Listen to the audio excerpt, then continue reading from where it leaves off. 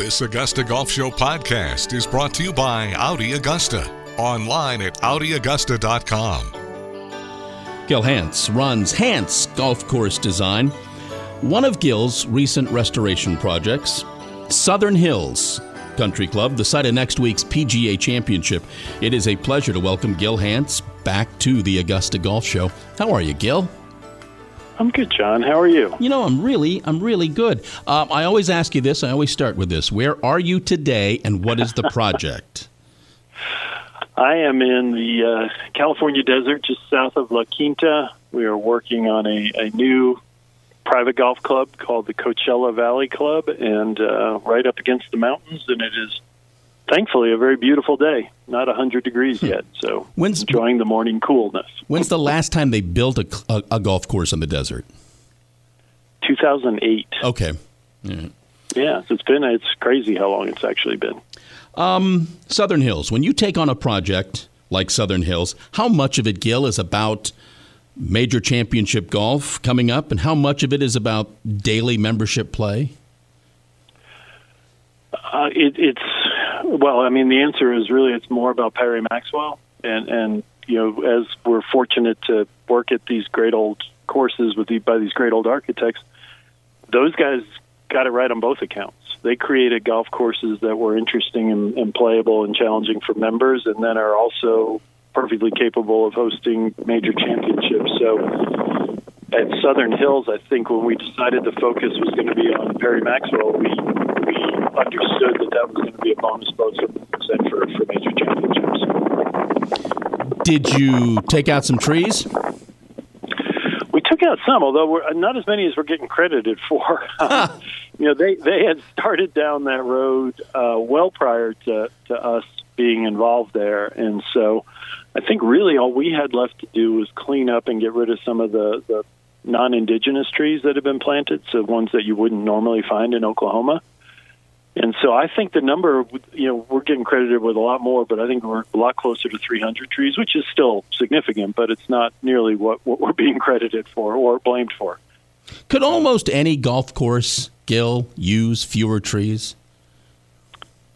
Yes, I think so. I think there's, you know, any number of reasons, but the two that jump to mind are playability and, you know, the options that are afforded, especially these great old golf courses. And I think, you know, the golf courses being built by a lot of the guys today harken back to those design principles, and they place an emphasis on architectural features, meaning bunkers or slopes and greens or angles being the prevalent defense, as opposed to, you know, having to chop out from behind a tree. So I think, you know, in many instances, while they're appropriate in sort of way off the beaten path, when trees become an integral part of the design and sort of the strategy or protection, they don't necessarily, you know, legislate like a bunker or rough, or, you know, showing golfers' ability to display their skills in the recovery game. They get a little bit one-dimensional or monotonous. And then honestly, the more important one is agronomy.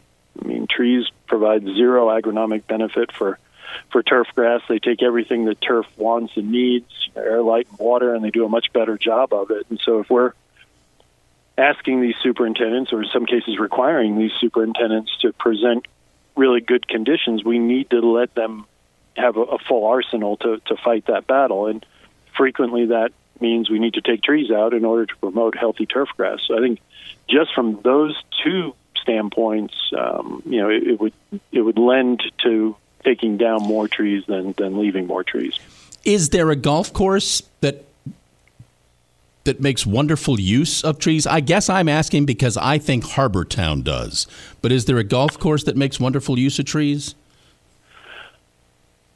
Well, yeah, I think Harbor Town's a great example of it. And I think a lot of what we consider parkland golf courses do. I think, you know, even though there are less trees there now, Wingfoot, that's an important part. Baltusrol. You know, you go down the list, there's still a part of the landscape, and there's still a part of defending well off of. You know, and the one that we're actually going to, you know, say, well, Perry Maxwell had a little to do with Colonial, but I think Colonial is another one that has traditionally always been a tree-lined golf course and has always had as a big part of its test the level of precision required to drive it into tighter spaces and to hit it into narrower corridors when you're playing into the green. So I think Colonial is another one. And when we get ready to do the restoration there, we're not really taking down many trees. In fact, we're adding quite a few. Wow. We're talking with Gil Hanse here on the Augusta Golf Show. Let me get back to Southern Hills. I'm reading you did a lot of work on the greens. I'm also wondering, the greens are bent there, aren't they? Isn't that a hot climate for bent?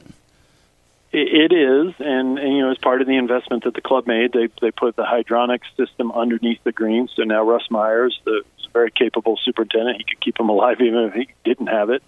Has the ability through the hydronic system, which is basically like radiant heating and cooling in a floor, to either raise or lower the soil temperatures, and that's ultimately where a lot of the battle is fought. You're not going to be able to do anything really to alter the surface temperatures because that's a function of the sun. But if you can lower soil temperatures, you can, as Russ said it the best way I've ever heard anybody describe it, in August in Tulsa, he can trick the grass into thinking it's June in Tulsa. And June in Tulsa, you've got a pretty fair fight to keep bent grass going. August can be a bit challenging, but if the grass still thinks it's June, you've got a pretty good chance. What did you do to the greens? Our work was primarily around the edges of the greens. Over a period of time, they had, the edges had built up and gotten a little bit bold, either through bunker sand buildup or top dressing buildup around the edges, or construction methodologies.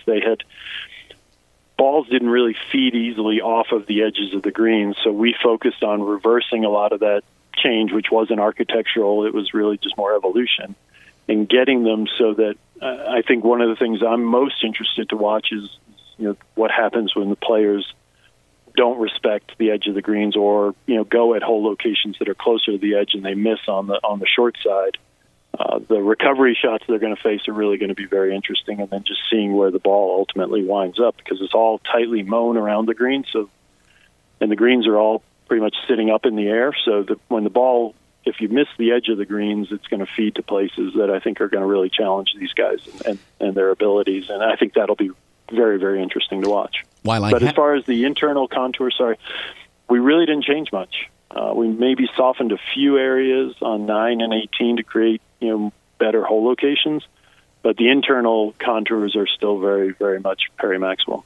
While I have you, I can't resist asking about some other projects. Project in West Palm, that's a muni? Yeah, it's all finished. We're going to go back in July and do some work on the driving range. For logistical reasons, we couldn't complete it, but it's really an exciting project, I think, on a number of levels. I mean, the community, the amount of money that was raised in that community to build a world-class facility, and then fund an amazing endowment for junior programs and for upkeep. A site in southeast Florida that's got 30 and 40-foot elevation changes and is all pure sand was really something that Jim Wagner and I were delighted to be asked to tackle. And I think, long-term, the community benefit and the things that are going to give back to that community, and the ability for youngsters to learn the game of golf and to do it in a safe place and in a place that's engaging and open, I think will hopefully be, the greatest legacy that we accomplish there. Good for you. Tell me about the PGA course in Frisco. I was just there the other day, just checking in on things. It's coming along. It's pretty well grown in. They're looking like now the decision-making is going to be to hold off on opening the golf course until next year, when the clubhouse and the hotel are totally finished, and just open it all in a one-off, as opposed to starting golf operations prior to it. The golf course would certainly be ready to play this year, but I think that's a business decision made by Omni and by the PGA of America. So when it gets a chance for people to play, and there have been some smaller groups playing it, and all the feedback's been really, really wonderful. And then finally, what are you doing? What are you doing to one of my favorite spots, Oakmont? Oakmont is, we still have a membership meeting to go through to make sure that everybody's excited about it. But, as is our wont with these great old golf courses, it's really focusing on the original design. And so with the Phones family and what they did there, and it's an interesting course to try to figure out exactly where you go back to, because the Phones family, every year they changed it. I mean, we look at aerial photographs from 27, and then in 29, a lot of things have changed. And in 32, they've changed. In 35, they've changed. And basically, as long as the family was there were significant changes. So what Jim and I are proposing to the club is to sort of look at the history of the Phones family's involvement and then propose, we think this is the best eclectic set of holes that they designed, and we think it's appropriate for this day and age. And that'll mean some of the holes will have some change, I don't want to say significant, but some noticeable changes, and other holes will look exactly as they do now. But it's primarily a rebuild bunkers, look at expanding greens, but do so through the lens of the Phones family. He is Gil Hanse from the Hanse Golf Course Design Company. Gil, thank you for saying yes to this. I know you're incredibly busy. I deeply appreciate it, and rest assured I'll bother you again at some point. I'm always happy to get on with you, John. Thanks so much.